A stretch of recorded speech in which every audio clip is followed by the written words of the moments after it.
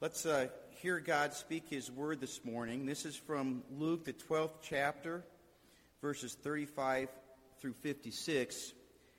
And this is Jesus speaking to His disciples.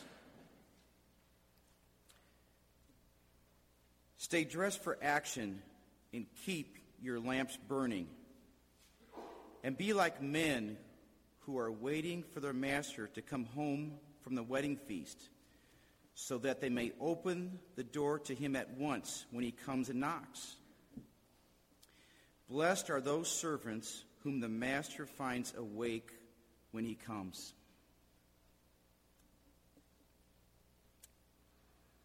Truly, I say to you, he will dress himself for service and have them recline at the table, and he will come and serve them. If he comes in the second watch or in the third and finds them awake, blessed are those servants. But know this, that if the master of the house had known at what hour the thief was coming, he would not have left his house to be broken into. You must also be ready, for the Son of Man is coming at an hour you do not expect. Peter said, Lord, are you telling this parable for us or for all? And the Lord said, Who then is the faithful and wise manager whom his master will set over his household to give them their portion of food at the proper time? Blessed is that servant whom his master will find so doing when he comes. Truly, I say to you, he will set him over all his possessions. But if that servant says to himself, My master is delayed in coming, and begins to beat the male and female servants, and to eat and drink and get drunk, the master of that servant will come on a day when he does not expect him, and at an hour he does not know, and will cut him in pieces and put him with the unfaithful. And that servant who knew his master's will, but did not get ready or act according to his will receive a severe beating. But the one who did not know and did what deserved a beating will receive a light beating. Everyone to whom much was given, of him much will be required. And from him to whom they entrusted much, they will demand the more. I came to cast fire on the earth, and would that it were already kindled. I have a baptism to be baptized with, and how great is my distress until it is accomplished. Do you think I have come to give peace on earth? No, I tell you, but rather division. From now on, in one house there will be 5 divided, 3 against 2, and 2 against 3. They will be divided, father against son, and son against father, mother against daughter, and daughter against mother, mother-in-law against her daughter-in-law, and daughter-in-law against mother-in-law. He also said to the crowds, When you see a cloud rising in the west, you say at once, A shower is coming. And so it happens. And when you see the south wind blowing, you say, There will be scorching heat. And it happens. You hypocrites! You know how to interpret the appearance of the earth and sky, but why do you not know how to interpret the present time? This is the word of the Lord.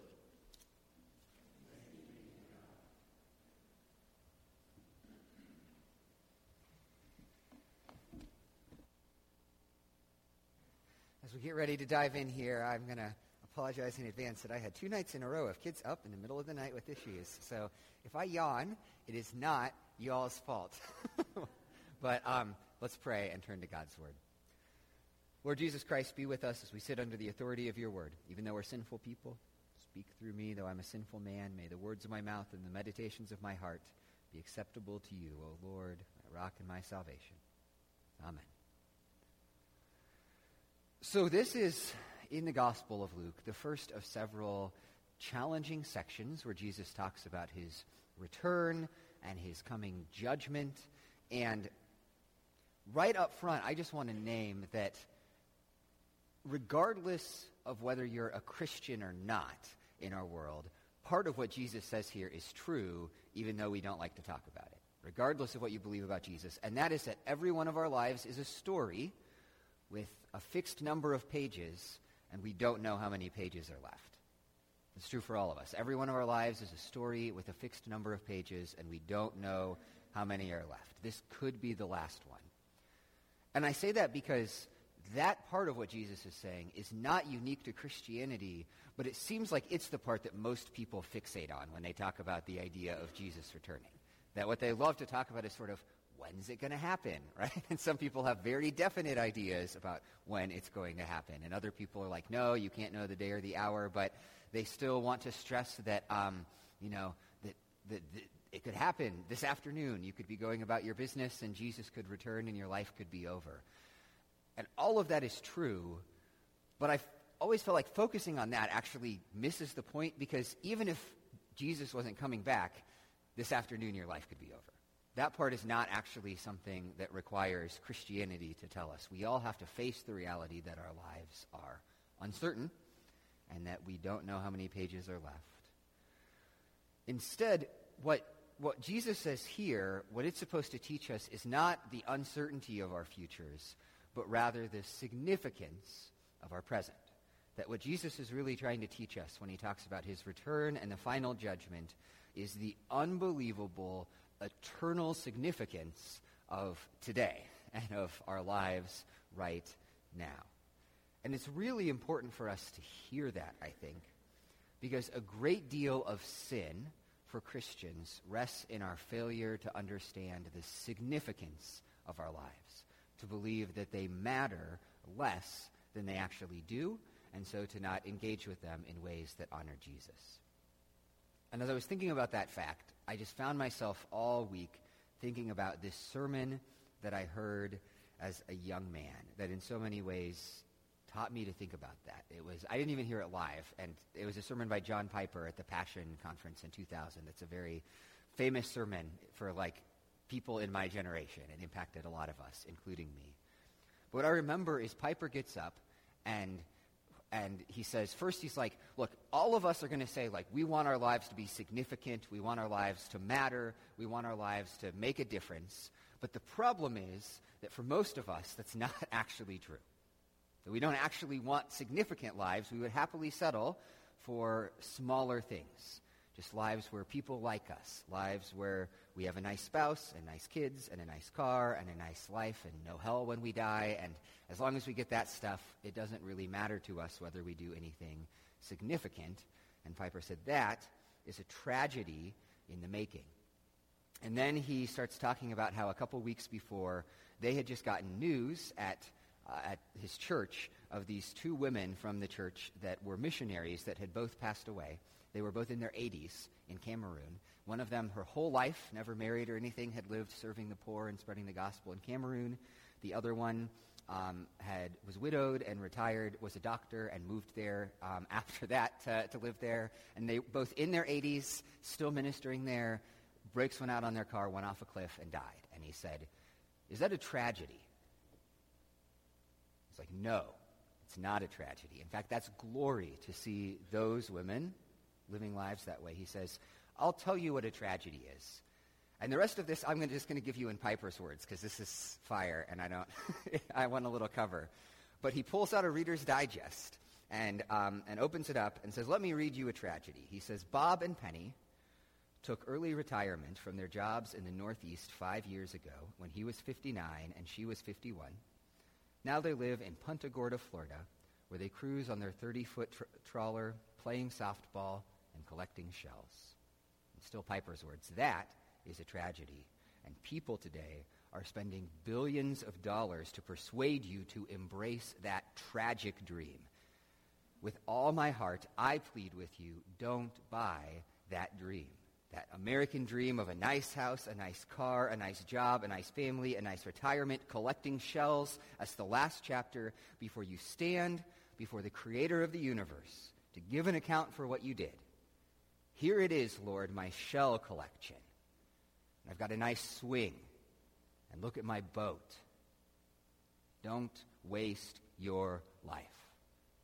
Don't waste it. That sermon and what he said after that deeply impacted me, and in many ways is one of the things that caused me to pursue the life that I have. And I was thinking about it as I sat with this text because I'm just mindful of the fact that I've got only a few sermons left here at Kish. I've got 7 sermons, actually, and the last 5 are going to intentionally be sort of a sermon series on some final reflections and encouragements for us. But I felt the weight of that this morning, and so I just want to take this morning from this text to plead with you that embrace the significance of living for Jesus and don't waste it. Don't waste our lives. And out of that, I just, from this text, want to point out 2 things. The first one is hard, and the second one is encouraging. I always feel the need to say that up front, but the hard one is that our lives will be judged, and then we'll have an encouraging one in a minute. But first, our lives will be judged. Pick up in verse 41. We'll look at the first story in a minute, but here Peter says, Lord, are you telling this parable for us or for all? And so Jesus has just given these warnings about the reality of his return and how we need to be ready for the return. And Peter's like, so hold on a minute. Are you saying this to us, Jesus, or is it for, like, the crowds that are gathered around here? And probably he's asking that because Peter feels a little nervous. He's like, wait a minute. Like, we're the disciples, right? We're the, like, insiders. We're the people that are most faithful, closest to you. Like, we're not the ones who are in danger here, right? This is for those people out there. So watch how Jesus responds. First, he says, who then is the faithful and wise manager whom his master will set over his household to give them their portion of food at the proper time? So Jesus says, who is the faithful and wise manager, right? And it's a rhetorical question because he's already been clear, and scriptures are clear, that this image is an image that on one level applies to all of us. I don't know if you've ever thought about that, but that image of if you've ever heard the term stewardship, that comes from the term steward, which means household manager. And it's the fact that Scripture repeatedly uses this image of saying the way that the world works is that creation is like God's household. He's, the master, the guy who owns everything. And what he does is that he takes each of us and takes some part of that household and puts us in authority over it. He says, these are your kids, this is your home, this is your life, these are the relationships you have, this is the place you live. You're my steward, you're my household manager over this part of what I'm giving you. So that's, for all of us on one level, true. But it's also already starting to challenge Peter, because if anybody is going to be looked at and said, you're like a household manager for the Lord overseeing his other servants, it's Peter and the other disciples as they prepare to be apostles. So it is for everyone. Yes, it's for all, but it especially applies in a sense to Peter. So Jesus gives this image of this household manager, and then he first gives encouragement. He says, blessed is that servant whom his master will find so doing when he comes. Truly, I say to you, he will set him over all his possessions. And we're going to talk about that encouragement in a minute. That's part of the second point. But then he gives this word of warning. He says, but if that servant says to himself, my master is delayed in coming, and begins to beat the male and female servants, and to eat and drink and get drunk, and the master of that servant will come on a day when he does not expect him, and at an hour he does not know, and will cut him in pieces and put him with the unfaithful. That is stern and scary stuff. Saying if we, as God's stewards, as God's household managers, instead develop the attitude that says that this stuff is mine, not God's, and if we abuse and hurt the other people that God has entrusted us with authority over, that there is real eternal risk that we're taking with our lives. And we'll talk about the hardness in a minute, but let's finish. Then Jesus says, and that servant who knew his master's will, but did not get ready or act according to his will receive a severe beating. But the one who did not know and did what deserved a beating will receive a light beating. Everyone to whom much was given, of him much will be required, and from him to whom they entrusted much, they will demand the more. Which is to say, now Jesus is directly speaking to Peter's question, and he's turning Peter's assumptions on the head. What Peter wants to say is Jesus, the blessings are mostly for us, right? And the judgment is mostly for those people out there that don't know anything. We're the disciples, we have your word, we're close to you. So we're the ones least in danger of judgment. And what Jesus says is actually, it's the other way around. That you are in some sense the ones most in danger of judgment. From those that have much, much will be required. And while there is also judgment for those, those outsiders, those people out there, that it is in a real sense less severe. So yeah, that's hard. And we can really struggle to know how to process that, right? Especially because if you've been around the church, what you're wrestling with is but wait a minute, what about God's mercy? And aren't we saved by grace through faith in Jesus Christ alone? And isn't it Christ's righteousness that covers our sins that we hope for salvation? And shouldn't we not fear God's judgment in that sense? All of that is true. But the thing about texts like this one is that Jesus is clearly giving a warning about judgment that is especially for his disciples, that it's not aimed at outsiders. So how do you fit those things together? Here's what I want to suggest. I'll give you the big picture answer up front, and then we'll talk about it. In Christianity, it's that God's grace can be relied upon, but God's grace can never be presumed upon. God's grace can be relied upon, but it must never be presumed upon. So on the one hand, it can be relied upon, which is to say that all of us as Christians will struggle with indwelling sin. Every one of us, from now until the day that we die, as long as we're in the flesh, will still wrestle with sin and at times fall into it. I mean, it is my habit most nights, not every night, and that's one of the things I have to confess, but most nights, I try to sit down and do kind of examining prayer at the end of the day, and part of that is thinking through the day and reflecting on whether there's ways that I've sinned to confess them to God. And I always have ample stuff, right?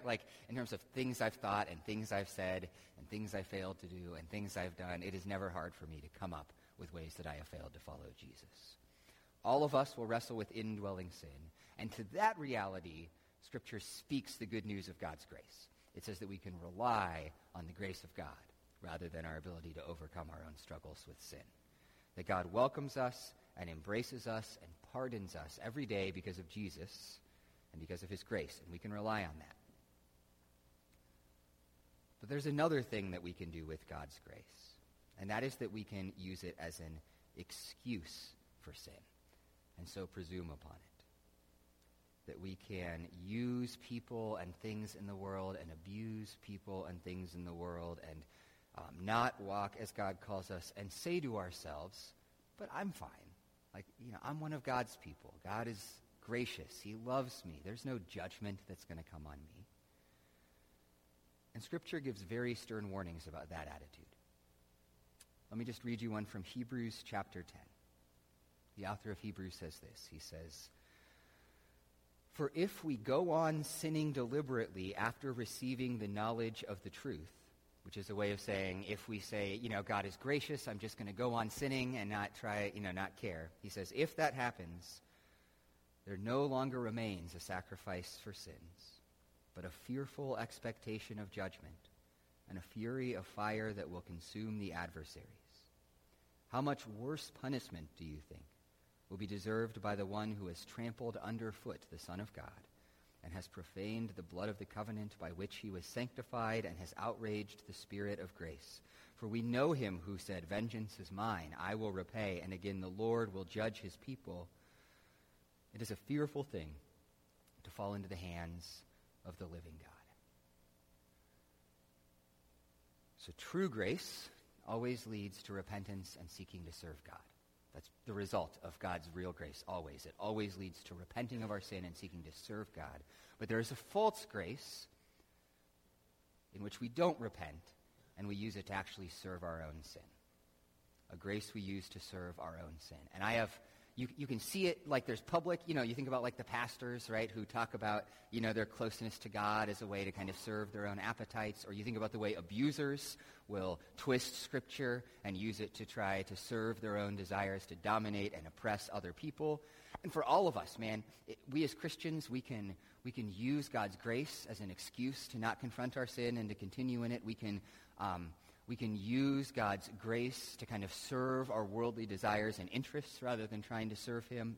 I mean, it is that reality that I've seen in others where I know people who are so certain that they belong to Jesus and will be saved. And there's just a part of me that trembles because I just want to say to them, I see no evidence of that in your life at all. And it's true of my own heart in little ways too.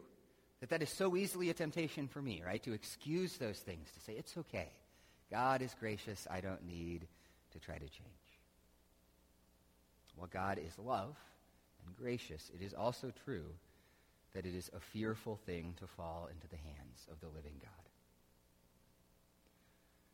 So how do you balance those realities? What do you do with that? Here's what I want to suggest.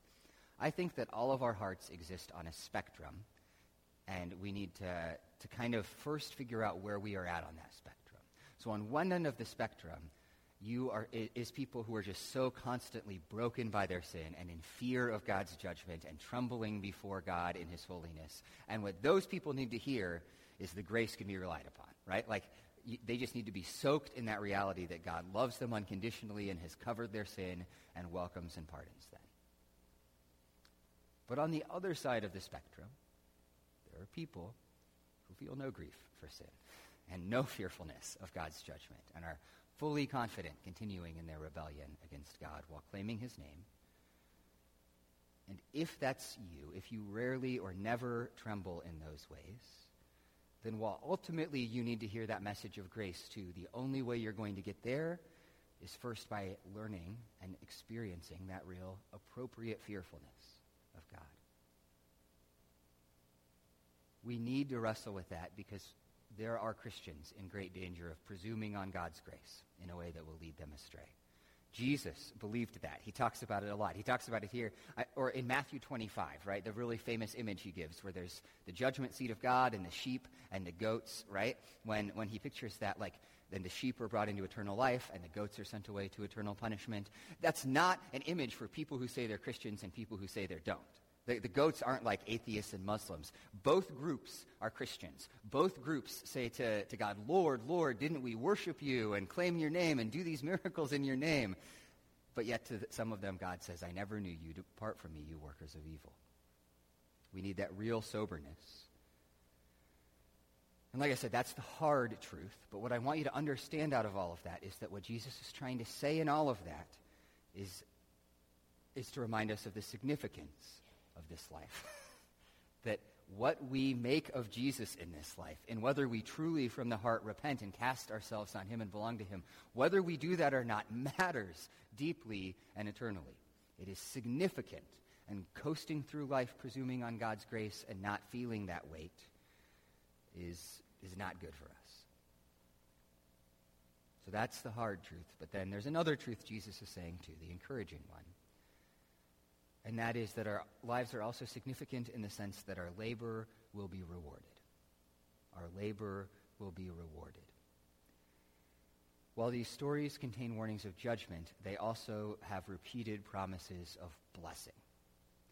First, Jesus tells us that faithfulness is rewarded.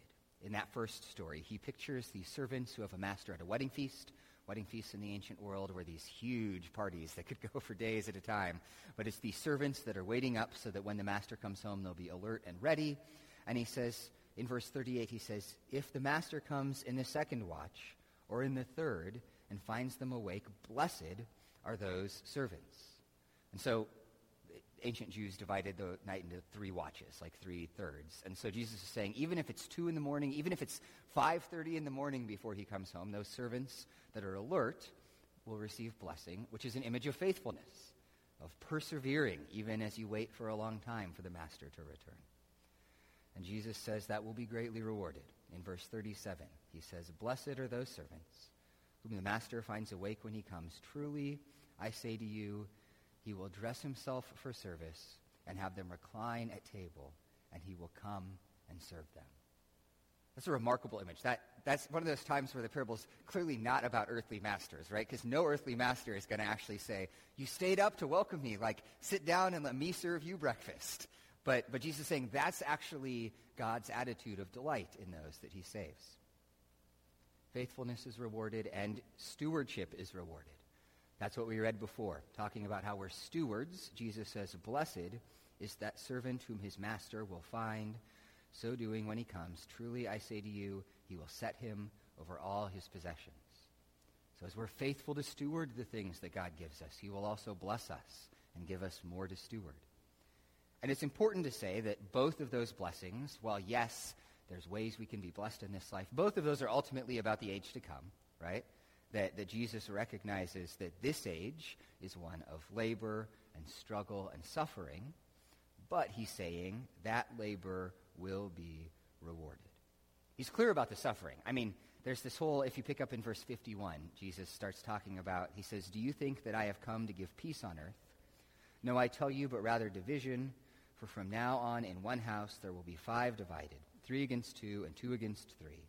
And then he lists all these different family relationships divided, which is Jesus' way of saying, look, like, I'm not coming so that you have an easy life now. In fact, there's ways that I'm going to cause more brokenness and challenge and chaos in your life. And he uses the image, very real image for some of us, of the way families can be divided by the gospel, which is hard for us and even harder for his first hearers in a world where family meant everything.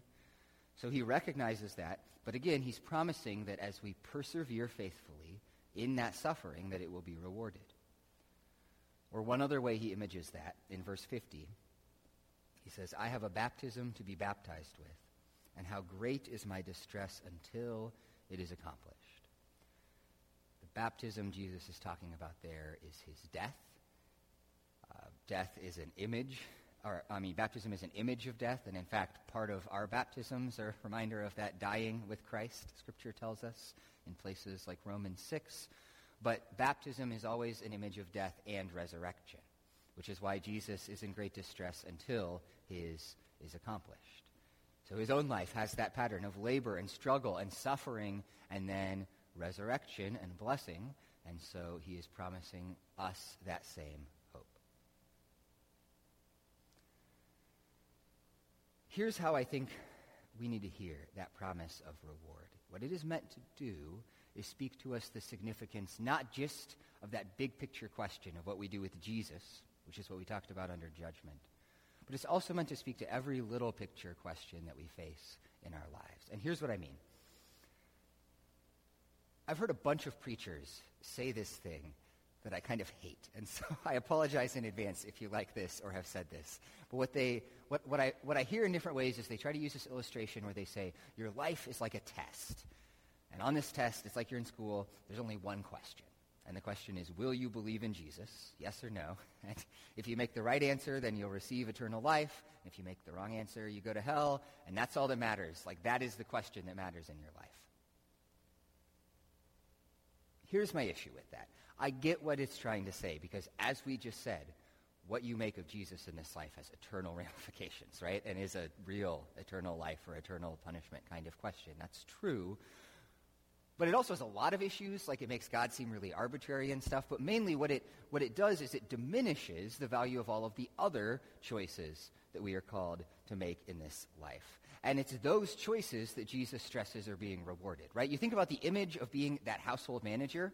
I mean, what Jesus is saying is like, you're in middle management, right? And I've been in middle management, and it's not like big, exciting, earth-shaking decisions that you're making. It's very mundane, ordinary, everyday, right? Like, you know, Jesus says here, it's managing the other servants and making sure they get fed and do their work. Like, that's what Jesus is talking about. He's saying that is a sort of thing that is rewarded.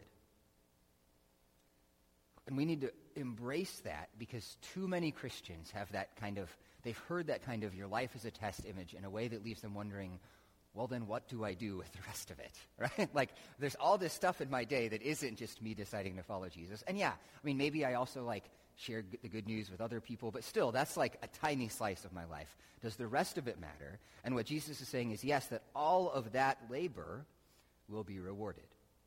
all of that labor, that daily labor, is not in vain.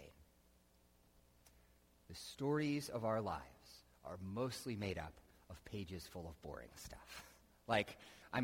Yes, there are weddings and funerals and great, moments of joy and tragedy, but mostly it's like driving between things and cooking meals and doing laundry and sleeping, and, it's boring, mundane stuff.